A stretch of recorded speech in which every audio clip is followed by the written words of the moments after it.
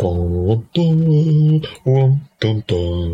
think that's Spider-Man. It was a little bit. We're going to get copywritten. Anyway, welcome back, everybody, to Did You See the Thing? It is I, your talented host, PJ, joined as ever by your less talented, but still a host, Andrew. And you said Yes. less talented, which suggests there is an element of talent. Oh, yeah. Interesting. You're the one that presses the button to make it go. Yeah, I'm going to say I was still wondering what that talent is, but yeah, okay, I'll take that. I'll take button presser. Yeah. That's fine. Button presser. Yeah, okay, Yeah. that'll do. Yeah. Have you been? You all right? Just kind of coasting. A little bit chilly because winter. Never. But not too bad. I'm not granddaddy this week because I've been a big boy and put the heating on. Oh, you're so brave. I just thought, yeah, you know what? I suppose Are you feeling rich? Is that what's going on? No, not even that. I think the last 2 weeks, Carla's not been in when we've recorded, but this week she is. So I thought I'll have the heating on to have for both of us. Yeah, so I'm not as freezing as last week, which is quite nice. And my radiator is literally right there. Yeah, mine's also right next to me. We have only got electric heaters, but I've created my own central heating system. Nice, smart. Needs must. All electric plug. Obviously, it's electric plugs. All smart plugs. Nice. So I can pop them on my way home from wherever, or as I've left. That is how you have your own. Got them on a timer so they start in the morning before we get up. Fucking hell. You're good at this, aren't you? I'm good at this. Do you know what? Bugger off the podcast. Let's go into home improvement. I think so. Smart automated home improvement. Yep. Can't wait for it to be a disaster, much like this. Yep. Speaking of disasters, should we just unplug my phone? It's all falling apart. Shall we continue with this disaster that we're derailing as every second goes by? Yes. So, do you want to start us off with any and or some Did You See the Things? Yes, I have a very, very quick Did You See the Thing? One of our listeners will know what this is because this came courtesy of Ashley Beecham. Listener number one. Shouldn't have full named him. Well, listener number one. He sent me a link to a video on Twitter. Now, this is a very Star Wars nerd thing for everybody. Wow. Do you know in The Empire Strikes Back, when they're having the big fight at the end on Cloud City? Yep. And Vader smashes the big window behind him. Yep. And Luke flies out backwards like, ugh. Yep. Do you know how they filmed that? Nope. I mean, I feel like I sort of might, but no, I can't remember. It's way more over the top than it has any need to be. I'll let you watch it. I've just have a little look. Now. Turn the volume down. It's just so over the top, unnecessary, I reckon. Oh, very, very. what they've done is they've in order to see what's happening, they've gone to a sort of wide behind the scenes shot, and it's the stuntman doing a cartwheel round off backwards through the window. Yeah. Why have they done that? Completely unnecessary. I mean, surely he could have just stood there and jumped backwards. He just run backwards. Yeah, run backwards for a few steps. Or like what they do now, just put them on a big bungee and yank it. Mm-hmm. I mean, that's weird and unnecessary, but it does look pretty cool. And I guess, most importantly, none of us knew that's how they did it, so it worked. What they did worked. It did work, yep. That's weird. Yep. Okay, you're going to have to do your real job and repost that on Twitter. I will. Tonight, on like another day this week. Everybody will be confused. Yeah. Yeah. Weird, okay. Yeah, so that was that. That was my Did You See the Thing? I mean, I suppose I'll just stick it in here now because it's not really a content because none of you can even get on it. I saw Glass Onion in the cinemas on Saturday. And so that's pretty cool to Knives Out. Boy, did I have a hoot. I am so excited for several things. One, for other people to see it so I can talk more widely about it. And two, for me to watch it. Because I feel like when I was watching it, I was like, there is so many hilarious quotes in this, but they've gone by so fast that I need to rewatch so that I can start saying them.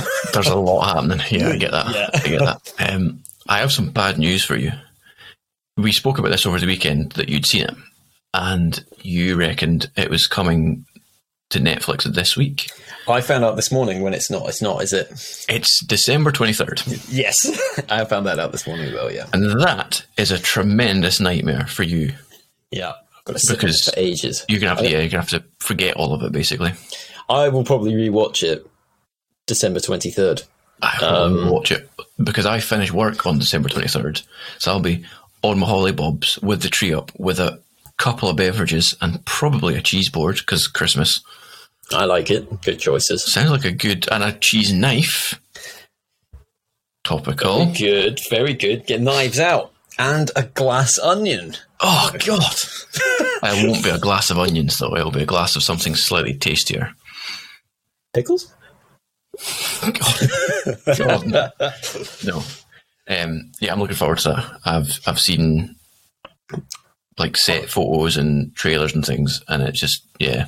I'm most excited for everybody to see all of Daniel Craig's little outfits. Just nonsense. Just more nonsense. They are spectacular, and I suspect I will be putting them in my summer wardrobe.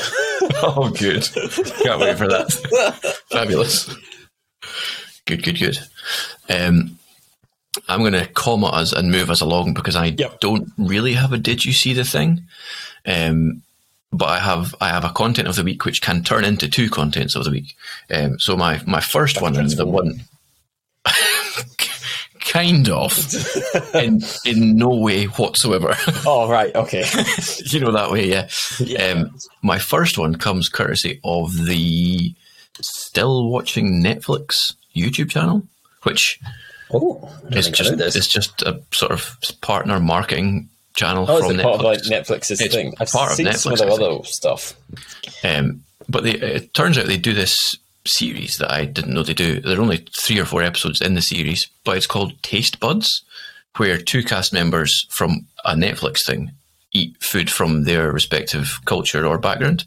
Right. And the one that I saw, which came out last week, was Melissa Fumero of Brooklyn Nine-Nine fame and Randall Park of, lots of fame, but Marvel Universe fame and lots of other things.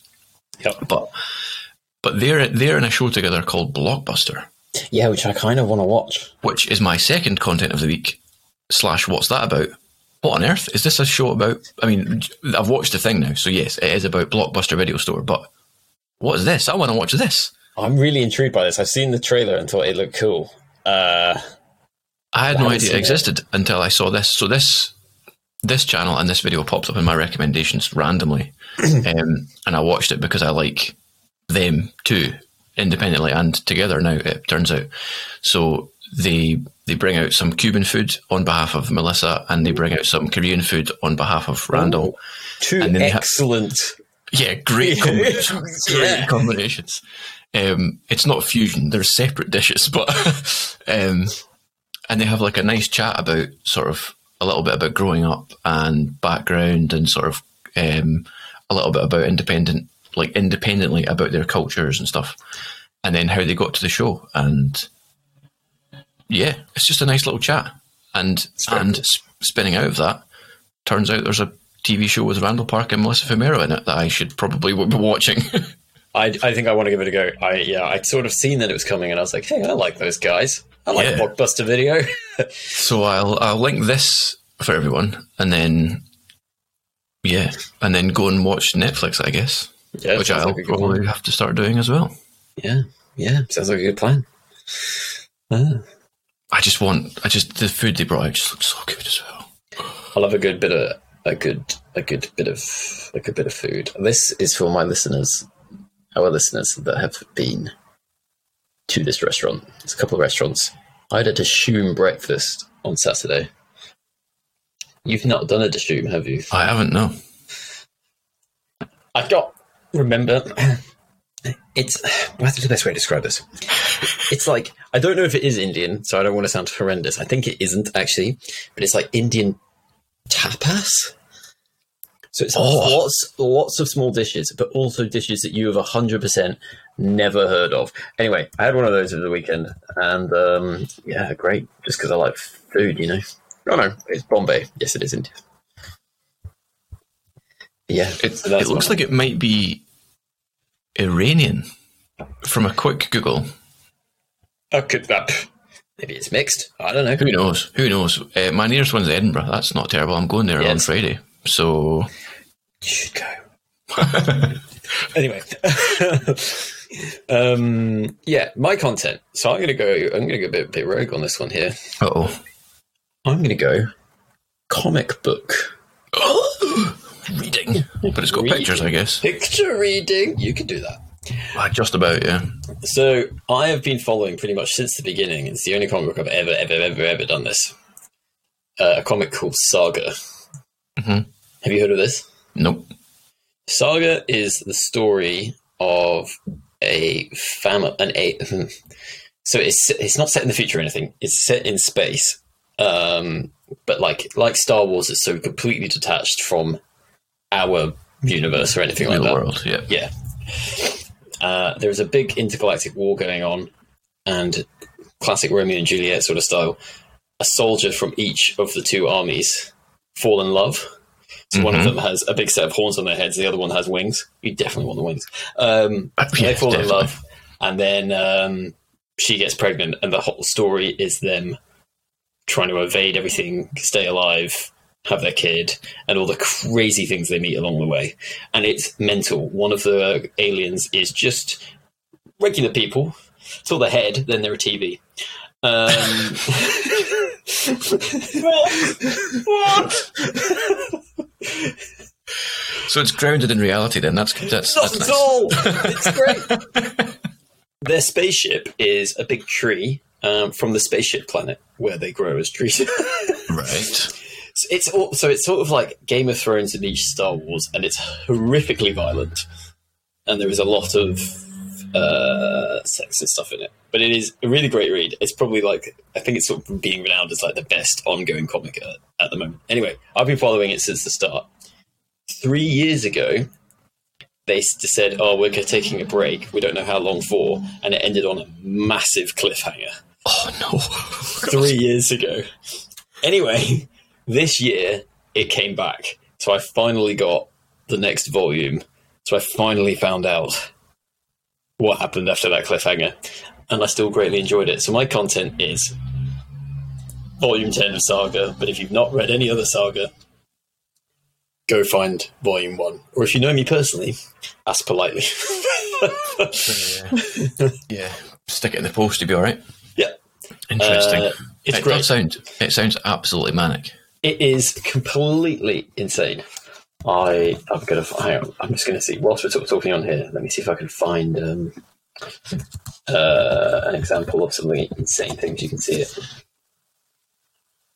Yeah, there you go. There is Prince Robot, as he's called. Let me share this with you. You can just Google this, anybody. You can just look up Saga, Prince Robot. Oh, there he is. Regular human. Oh, yeah. TV for a head. Let me find the Robot King, because that is hilarious. This is really boring for everybody else. You can post these screenshots, though, some point. There he is. Wow. It's like a giant plasma screen. What the hell? Yeah. With like gladiatorial bottom half. Yeah. Really weird. It's a very, very weird... it's a little baby with a TV head. What on earth? Oh, it's nuts. But it's really good fun. So, insanity. Yes. Absolute insanity. That's my recommend. Well, for everybody. If anyone does join in on that, let us know how you get on, because that sounds chaotic as hell. I think it's great. Dear me. Well, good stuff. At least you're having fun with it. Yes. Absolute nonsense. Oh. Slightly bigger, more emphatic comma as we move into the big bit. Yep. And the big bit this week is a terrible Star Wars thing that's really awful and we both hate it. You're wrong. And we're going to moan about how awful and bad it is because the screws. I heard Too many screws and bricks and things.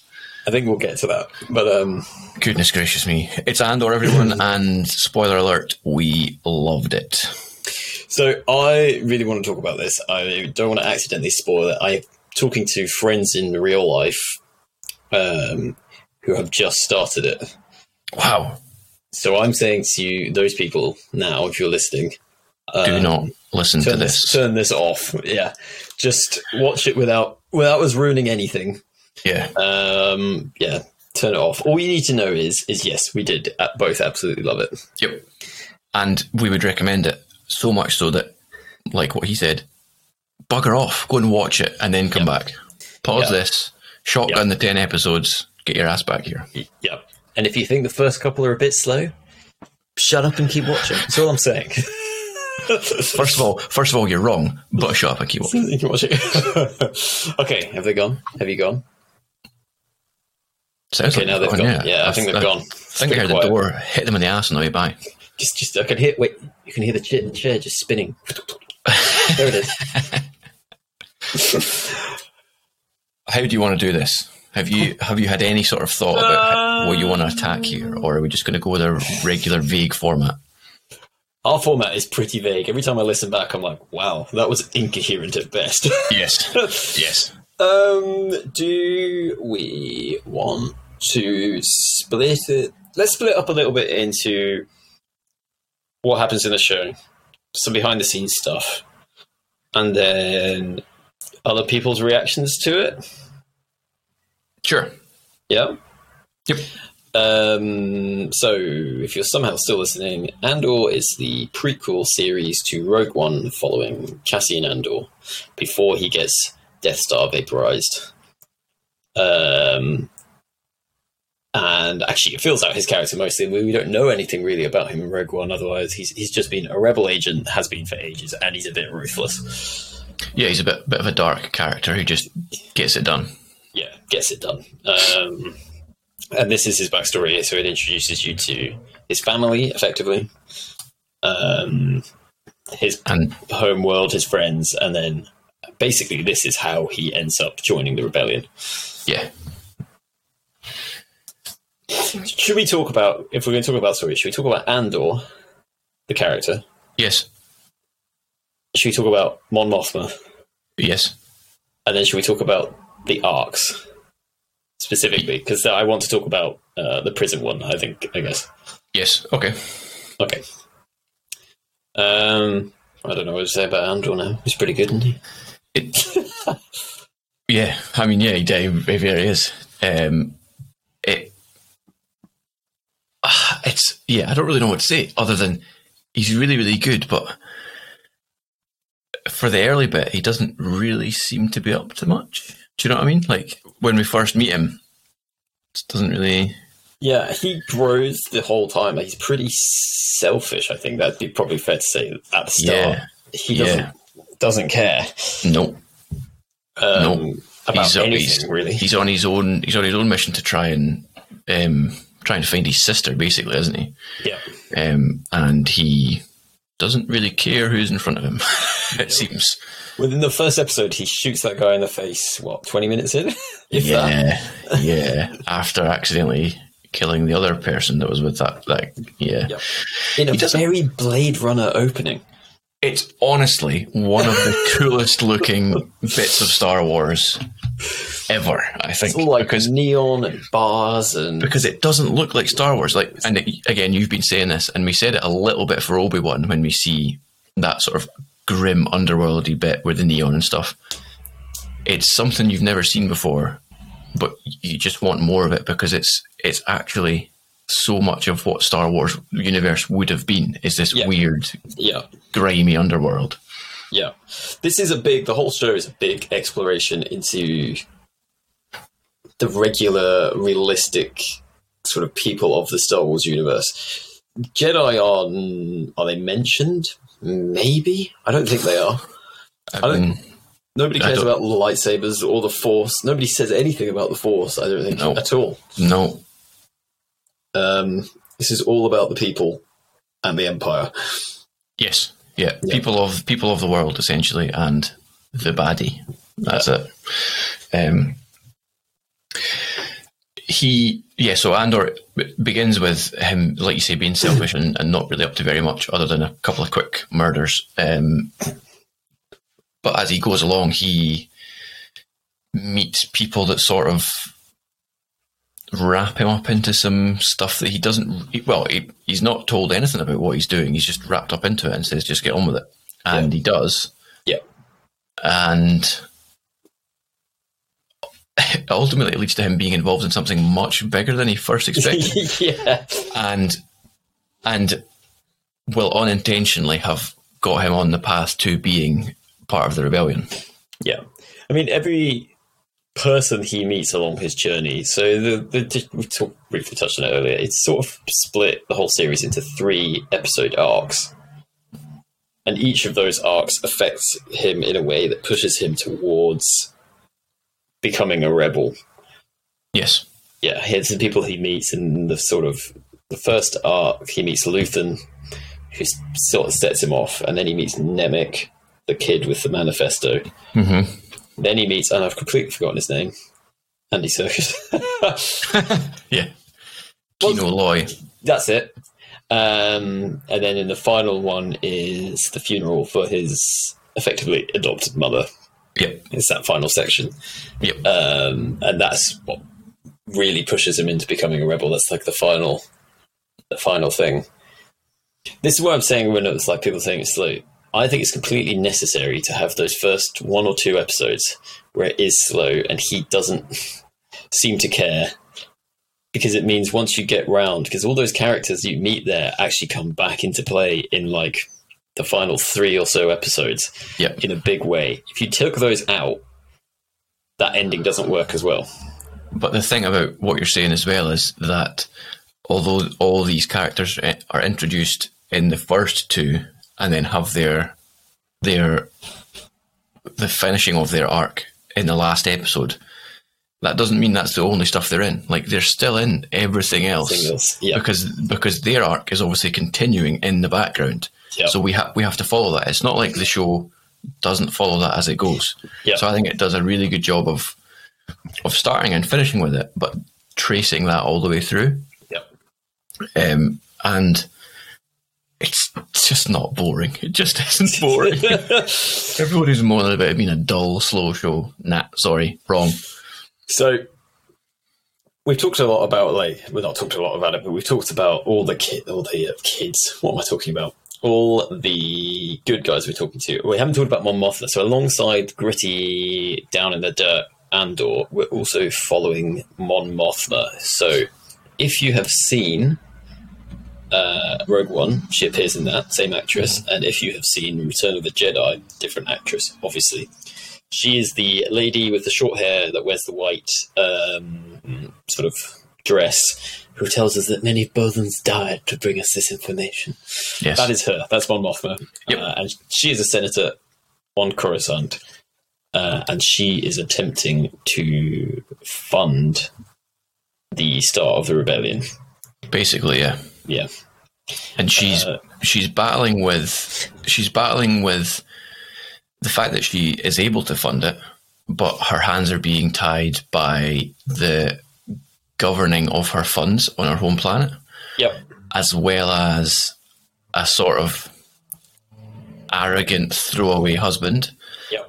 As well as being spied on the Empire, because she's clearly got anti-imperial views, but she's in the Senate. Yep. Yep. It's a bit of a rock and a hard place for old Mon Mothma, isn't it? It's a shame. If you told me last year, in a year where Obi-Wan Kenobi came out and all that kind of stuff, you're like, some of your favourite scenes will be about Mon Mothma talking about her bank transfers. You, sir, are a madman. And now, here we are, every conversation about a bank transfer, I'm like, oh my God, this is so tense. Do you know what? The whole time I was watching this show, and it was long, drawn-out conversations about this essentially extremely mundane stuff, it made me wonder how much enjoyment we would get from going back to episode 1 and listening to the Trade Federation conversations. Maybe it's actually great. But yeah, you're so right though. That whole environment, the whole world that's been created there, she's obviously being illegal, essentially, and is doing seedy work, but she's doing it for the right reasons, so it feels less seedy and less kind of sketch. But I think part of that feeling less sketch is just partly because of the elegance and the sort of, what's the word? I mean, elegancy, I guess it is. But everything, because she's in the position that she's in, everything around her so pristine in this huge, beautiful high-rise apartment thing, and everyone's very well dressed, and it's cocktail parties, and it's all a bit posh. Very, very illegal. Very illegal, and very dangerous and scary. The whole time they play out, because she's having all these conversations that she shouldn't be having, and you never know if she's talking to. Are they actually going to help her? Are they going to turn her in? Is the person that stood nearest them, is he actually listening? Like, it is all very, very tense. It is so bizarrely exciting. Yeah. This show is, we talked about it with the House of the Dragon review. There is a lot of talking, but you're here for the talking. The talking that's the excitement. Yeah. Get off your phone, pay attention to what they're saying, because it's like gripping. Yeah, it's a huge emotional builder. Yeah, and it does definitely drive the show. A question that so you're talking there about who do you trust, who do you not trust? What's everyone's background and stuff, especially with the Mon Mothma stuff. So we meet a character called Vel in the heist arc. Yeah. And we later find out that she is Mon Mothma's cousin. Yes. My question for you is she actually her cousin, or is she playing her cousin as part of the charade that this organisation of... I also wondered that. The only thing that makes me think that maybe she actually is because Mon Mothma's daughter always seems excited to see her. But is that because they've had this history together? For ages. I don't know. Like, but would they have had that history? Would they have to be planning that before the Empire? Well, how long has it been about? Do you know what I mean? I can't remember. Do we get an actual date on this, or? I don't know. I don't know the exact time. But Mon Mothma existed during the events of like Episode 3 and stuff like that. Yes, she Luke's 19, so it's a 19-year span. So I suppose she could have just not been born. She might have just not, yeah. So, I mean, I think she probably is related to Mon Mothma, like, legit, but there was part of me, as soon as he said cousin, I was like, no, she's not. This is a facade. This is lies. Deception. Yes. I mean, I was going to talk about some of the other peripheral characters. There's two other main characters who actually are bad guys for the most part. Cyril Khan, the saddest man in the entire universe. He's very much a wet blanket. I know, and yet again, I love seeing him on screen. Captivating. I love watching this sad, angry man eat his cereal. His blue Cocoa Pops. He was getting berated by his mum. It's so good. I don't know. She is the grumbliest little woman, isn't she? So Cyril Khan, at the end of episode 3, gets sort of undone by Andor, and he has a vendetta against him since, but he's lost all his power, all his position, and he's trying to figure a way back in, and that is sort of when we're introduced to the ISB, which is the Imperial Spy Branch, Security Branch. I don't really know. Let me look. And I don't know how to say her name. Is it Dedra or Deirdre? We're introduced to an ISB agent, Dedra or Deirdre. And this is one of the things I think is really fascinating about this show, is for a lot of the time you see her trying to work her way up through the ranks and her interactions with the other agents. And so for like, I don't know, 6 of the episodes, you're like, yes, get them. And then she gets to the position of power, and then you're like, oh, wait, no, you're a bad person. You know she is the entire way through, but it's only like towards the end you get this realization, you're like, oh, no, wait, hang on. It's because you're right, though. It's so true, but it's because the whole way through, the two are very separate. But then, like what you're saying at the end, when she is in this position of power, they're next to each other, and it's all about to be bad. And you go, actually, no, it can't. It's not allowed to be bad. If it was someone else, it's fine, but not now. Not this. Not this. ISB is just Imperial Security Bureau. Is it security? Okay. Yeah. They are basically trying to find rebel terrorists. That's what they're doing. Yes. So she's basically tracking a pattern of activity which she identifies as potentially rebellious and a bit not good for the Empire. And turns out she was right. Yeah, well, if you're a big Empire guy, not good for them. Nah. Yeah, but she's fantastic. Like, she, again, not to overuse a word, but like captivating, genuinely captivating. All of her on-screen stuff is basically one-to-one battles. Even though she might be in that ISB conference room with 15, 20 other agents, she's having that one-to-one battle with the agent opposite her or the CO. There's a scene fairly early on where she has like a one-on-one confrontation in that with another agent, and it's great. Again, if you said, "Oh, you'll absolutely love watching Imperial meetings take place," I'd be like, "No, you do." Watch all these people wearing the same crisp white tunic and black pants, black jodhpurs, in a crisp white room with no seams. That sounds very dull. Nah, it's not. but that shows you though what the performance is like, because that setting, pretty boring. It's just a big white room. It's a conference room. Yeah. But it is a real room. Anyway, we'll get to that. We will. Yes. I mean, I suppose they're all sort of the main characters. I mean, so what are the three sections? There is the intro section where he gets off the planet, where he meets Luthen. There is the heist section. There is the prison section. And then there's the funeral section. We have gone through this already. The prison section is probably my favourite arc, I would say. Yes. And it introduces us to Andy Serkis, who I didn't know was in this show. No, as soon as he came on screen, I was looking in my memory going, was I supposed to know he was here, or am I correct? I've forgotten about this. I think we didn't know. I think you're right.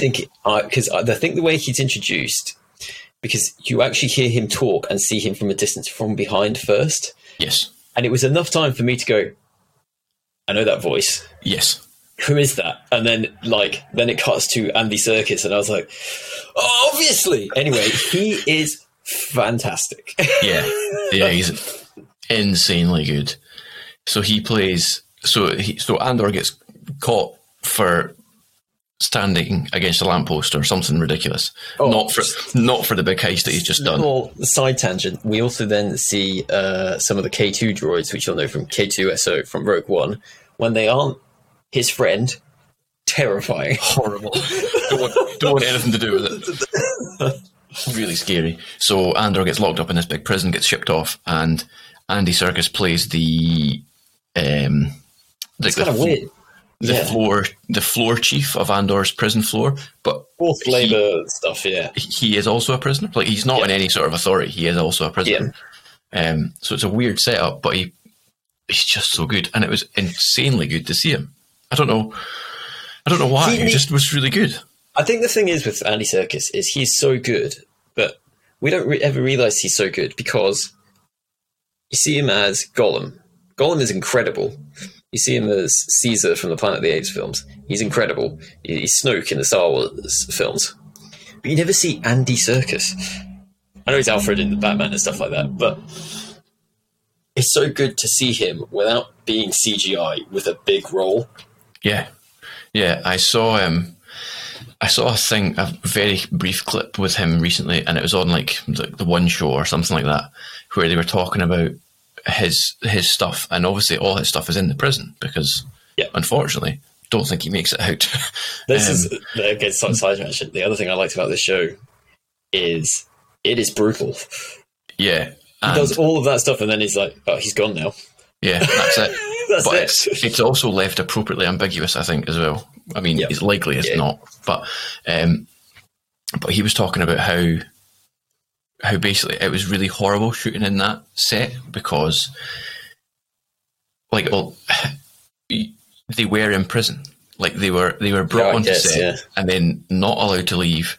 They were stripped of their shoes and walking around on steel, like metal floors. Oh, cold. For days, weeks, because it's not a short sequence of.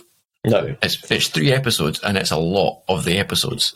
Yeah, it's probably about 3 hours worth of film time. It's a lot, and he was saying it really, really messed with him and the other guys on set because it was so demanding. Because they were doing all the physical work, and they were in prison, and they were having to suffer the cold feet and the sort of horrible environment. And he said the suits were really uncomfortable as well, like kind of weird and papery and like chafy and just not nice. He's like really, really buggered with them. So maybe it was quite genuine, all the performing. All the performing. It's not performing, it's just living. Pretty miserable. I think I saw a good time to talk about it. There is, 3 speeches in this show which are incredible. The first one, 2 of them are in the same episode. The first one is Andy Serkis' speech in the end of his final episode, where he has to talk to all the prisoners and inspire them. Yep. And he also sort of inspiring himself at the time. Yeah. That's incredible. And later that episode, you have Luthen's speech to his mole. To his mole, yeah, which is also incredible. And then I think the final hologram funeral speech was also great. Yeah, like short monologues, all of them. What I liked about Andy Serkis / Kino Loy's one is he uses Andor's words, not against him, that's the wrong word, like takes his words as inspiration and uses them beyond to all the prisoners. And that in itself shows the beginning of the selflessness of Andor. Because he's basically given that, he's planted that seed to that guy and let him do the work. Yeah. And he's like, I don't need to be the one being seen or heard. I don't need the credit. I don't need anything like that. And I think it sort of begins to show that he's moving out of his selfish path of before. I mean, it's maybe a bit reading into it a bit too much because he has just led a rebellion of prisoners to escape, and that's probably a good thing. Yeah, really, really, really strong stuff. And then, Stellan Skarsgård's on. So he plays Luthen. His one on the walkway, talking about sacrifice, basically what he's sacrificed to be in the position that he's in for the benefit of everyone else. So again, it's the idea of selflessness. It's not for him. It's not for now. It's for future. Yeah. And really, really powerful. There's something about Luthen that it's just dawned on me just now. We need to talk about it because I remember I was blowing everybody's minds. The first 3 episodes, you see Luthen in his big trench coat kind of thing and all that kind of stuff. And then for the first time, you see him alone on his ship and he's flying back to somewhere. You don't know where it is yet. And then you sort of it becomes clear he's going back home to Coruscant, and he goes into the wardrobe. He changes his clothes completely to this bright blue thing. He puts a wig on, and then he starts practicing his smile in the mirror. I remember we were all like, "Oh, that's so it's incredible!" Completely changes his personality, his posture, the way he's gesticulating, everything changes about him. And then his front essentially is an antiques curator and shop owner. Yep. And that's how he has built a relationship with Mon Mothma, in that she is this woman of opulence and elegance who would theoretically be going to these places and doing business. So it's a brilliant, brilliant front. But he plays the two sides so well. Like this grimy, horrible bloke talking to rebels, and then this, I don't know, extroverted, extravagant business owner. Yeah. Yeah. Extraordinaire. Really great. Awesome. I'm trying to think what else I want to talk about. Is there anything more you want to say about arcs, specifically? Because you were wanting to talk about that. We were talking about that. I mean, not specifically about the final arc. The final arc is where it sort of all comes together. I like how not everybody sort of interacted with each other. That wouldn't seem necessary. They brought them all to the same place and then left them in their own bits. Yeah, it's cool. There is a whole section that's building up to a funeral, which starts effectively when they're like, I think I can hear music, and then you start following a funeral band march. And that whole sequence, I was like, oh, what's going to happen? Because you also know at this point that somebody has made a bomb and is in the crowd. Yeah. And you also know at this point that it's not going to how that Empire/ISB wanted, because they had granted a permit for a funeral party of 40, and that was already a compromise. And the band itself was probably about 100 strong. And then the rest of the town comes. So you already know that it's not good for the Empire, who essentially have taken aggressive occupation of this planet just because Andor might be from there. They don't even know, do they? They don't. No, they don't know where he is. They don't know what's happening. Ironically, for a long period of time, they had him in prison. Yeah. I think that whole sequence was great. And I was glad to see the return of man with big hammers that bangs on metal. Yes, the town bell. Yeah, the town bell, literally. So in the first episode, we're introduced. He doesn't say anything, and then he basically smacks the hammers on this big thing, and it rings out across the town, and it's like a shift change or something like that. Anyway, he returns for the funeral and has the tremendous moment where a stormtrooper runs up the stairs, and he just boots him out the top of it. Just fabulous, absolutely fabulous. That's one thing. Stormtroopers and stuff like that, you don't see them for ages. No, it's because it's all suits in the Empire up until this point, essentially. And then even when we're on Ferrix in the last episode, it's still mostly suits, and the riot guys aren't stormtroopers.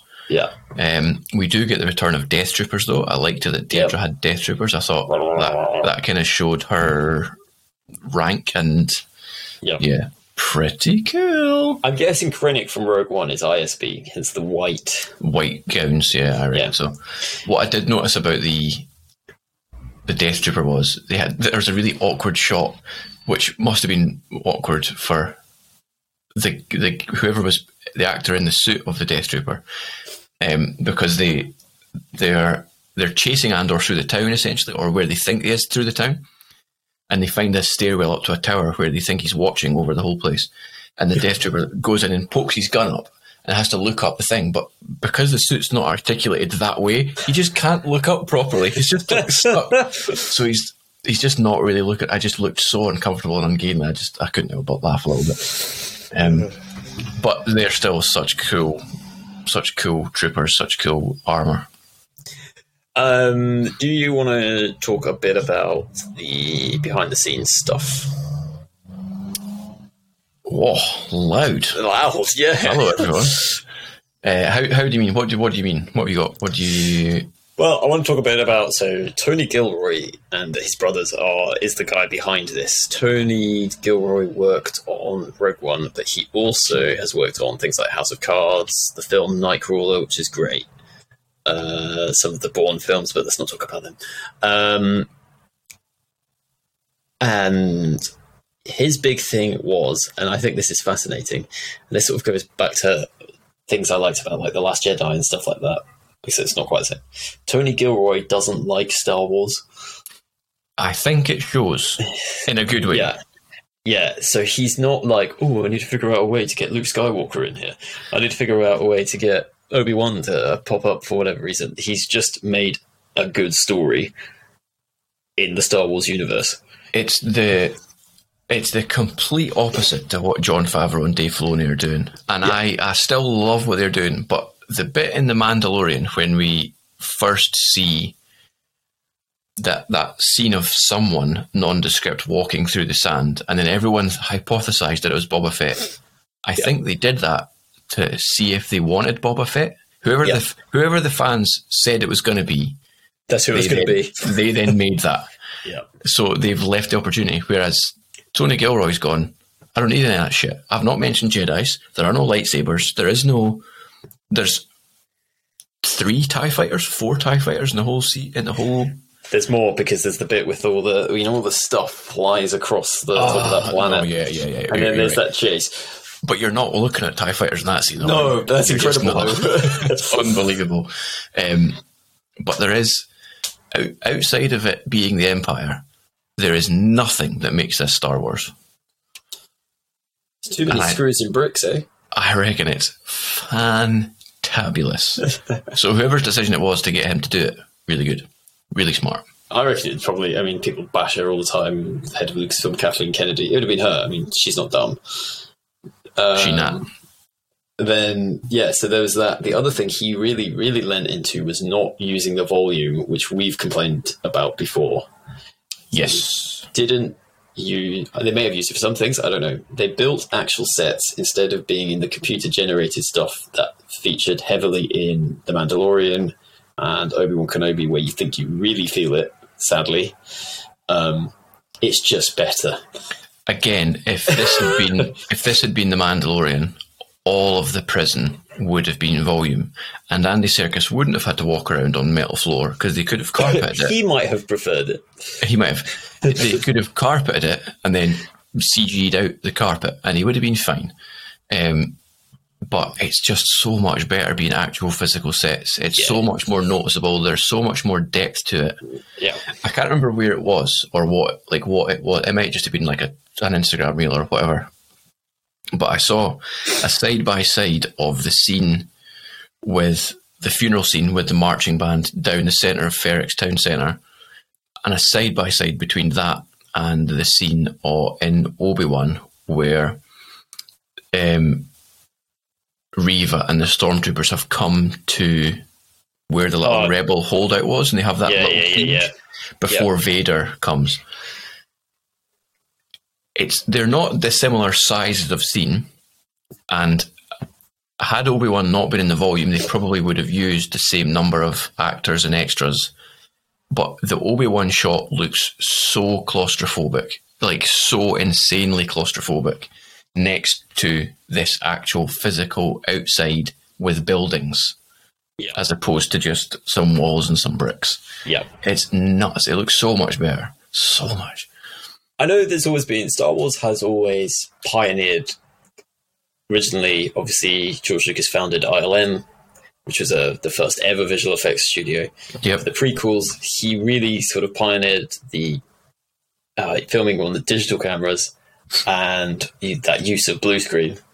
And obviously they're pioneering here with the use of the volume because it has popped up in places like the Batman and stuff like that. And it is incredible technology. But it still kind of blows my mind that yes, it's great. Why do we immediately go to relying on that completely?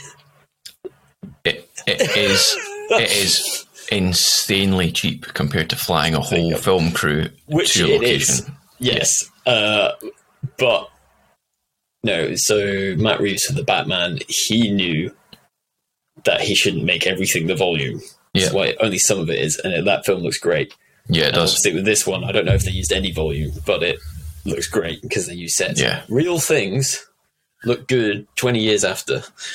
Yeah. Yeah, it's going to hold up. It's going to hold up.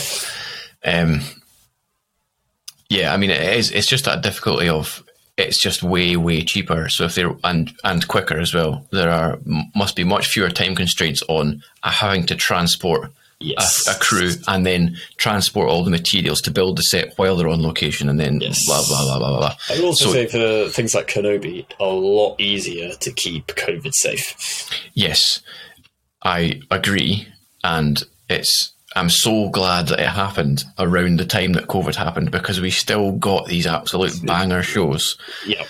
But see that we're now out of that for the most part, and you can mostly get away with going on location with huge numbers of people, most places around the world. Let's just go back to that. Like, let's just somebody in finance just do the trade-off where they say, actually, that's fine for this series, we'll do, or this movie, it's fine, don't worry about it. We'll foot the bill and we'll go back to Tunisia and do more desert stuff. Great, can't we? Ooh, Tatooine again, yeah, lovely. Yes, fun. Yeah, somebody just tick the box and say, yeah, that's fine. Let's go. Let's spend billions of dollars because it's just better. It's just better. This does. I mean, I want to talk about the general sort of reception to this show afterwards, but this also just brings me on to the other thing. Lucasfilm. I've said this before. Please, I'm saying, please make a movie. Yeah. Please make a movie. This is great. Like an incredible TV show. Please make a movie. This is the best thing they've done. Yep. Since Rogue One. Yep, I could go with that. Basically, I just like seeing things on the big screen as well. But this is absolutely incredible. Yep. Okay, so general consensus on this from people. Overall, this has been the least watched Star Wars show, which I find interesting. Yep. I guess it's because he's not the only one. Mandalorian's not, but it was the first show, so it kind of. But this isn't attached to a name. This isn't Obi-Wan Kenobi or Boba Fett or whatever. It's a shame that it's the least watched. Everybody that has seen it generally thinks it's incredible. Like the amount of positive stuff about this is like insane. One of the best shows of the year, all that kind of stuff. And then you get Star Wars fans, those guys that hate Star Wars, who have come up with some insane criticisms. Just some ridiculous nonsense, just so they think that they can poke holes in something. Yeah, so I showed you a guy. So there's this guy, I don't give him too much time. He's the biggest Star Wars content creator called Star Wars Theory. Now, with the greatest respect, this guy's a moron. So I saw this clip. I sent you it as well, where he goes, "Oh, the writing was great, the direction was great, the cinematography was great, the acting was great, but for me, there was too many bricks and screws." It's just absolute nonsense. So he's basically moaning about the fact that we're back on real sets and that they used actual sort of set design and building physical stuff. Yeah. Okay. Sorry, is that not good now? So screws and bricks, apparently, according to him, don't exist in the Star Wars universe. I mean, they do. They're all over the shop. Yeah. But we're now at a point, for whatever reason, where people have decided that they need to find a reason to not like something. We're getting Andor, which is genuinely great. Yep. And we're still looking for... He's trying so hard not to like this, isn't he? Yes. Exactly what you just said. The list of things he rhymes off about this that he thinks are great. Yes. Well, you clearly enjoyed it then. So what's the problem? This is a good example, and I try not to do this. No matter what I'm going to see, I try and watch it with an open mind without bringing in previous baggage. I don't want to go in bad faith. I want to go in and be surprised or thrilled or whatever. Well, I still think it's bad. But he's doing the opposite. He's going in looking for issues. Yep. No matter what he was going to be presented, he would have found something. Yes. Yeah. Yeah. Even if there was the perfect recipe of thing that could win best, like Oscar for best for every single category. Yeah. He'd still go, yeah, I don't know. Yeah, nah. Something sorry. would be wrong. Yeah. And this is such a Star. This is becoming an internet thing, a Star Wars fan thing. It's got to stop, man. It's so dumb. I just don't like it. Anyway, I mean, I'm pretty happy to sort of move on. Andor is great. Just watch it. Just watch it. If you're still here and we've spoiled it all, sorry, it's on you, but just watch it. Do you want to quickly talk about either Easter eggs or potential future? I mean, we know where Andor it ultimately ends up, but season 2, maybe what's happening? What are we doing? Any fun things of note before we go? Let's do season 2. I can't think of the recent Easter eggs off the top of my head. Season 2 is confirmed. It's definitely happening. It's slightly shorter. And I think I vaguely remember reading that the season 2 almost leads directly into Rogue One. So it's like week before Rogue One kind of stuff. Yep. So that'll be great. I'm guessing if it's a week before, it'd be a bit weird to meet K2 for the first time, but I'm guessing he'll be introduced. So yeah, I think we'll get K2 along the way. Mon Mothma will leave her husband and will leave the Senate, essentially, or whatever that's actually called. I don't think that's the right word, but it is the Senate. It's the Senate, yeah, okay. We're going to lose Luthen along the way because he's not in Rogue One, is he? Yep. And he's not even mentioned. Do you reckon we'll lose Vel and Cinta? Cinta, yep. Yep. Bix, gone. We don't know where she is, though. She may never appear again. He might be the tragedy of it, he just never finds them. Yeah. Melchi, he's back. He'll be back, yeah, because he's in Rogue One. He died in Rogue One. They've parted ways. Well, doesn't everyone? They've parted ways. Parted ways midway through this. Good to see him back.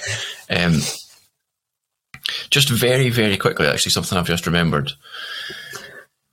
You know when we're on Ferrix and we're doing the funeral scene and it's broken out into the big riot and it's all like everyone's fighting everyone at and this that point. Guy just gets battered across the face with that brick. Tremendous stuff. Nailed with that brick full of ashes. She would have loved that. Yeah, she'd have been all over it. We see Deirdre's character getting sort of trampled and then grabbed by like 5 or 6 different locals. Yeah, and then Cyril saves her. Then it cuts away and then it cuts back and it's just Cyril. What happened there? Why have we not sort of... maybe he just did some murders. I don't know. Maybe they let her go. Maybe other things were happening. Maybe they got shot. Maybe they did get shot, yeah. It turns out stormtroopers, then this particular battalion, pretty good. Pretty good accurate. Yeah, people were going down. Yeah, dead, straight up. This is the thing about this show. When we talk about death, it is happy to be brutal. I mean, Nemik, who's like this fairly young-looking, nice guy who's writing his little rebel manifesto, just gets crushed. Yeah, by essentially a pallet full of gold, pretty much, doesn't he? Fuck, that's rough. Yeah, bad way to go. Yeah. Okay, cool. Anything else? Happy enough? Nope, really good. Everybody should watch it. I love this show. I love this show. That said, I still was wanting to rewatch Obi-Wan. I think I'm just going to do a rewatch of Obi-Wan and then this immediately. Yeah.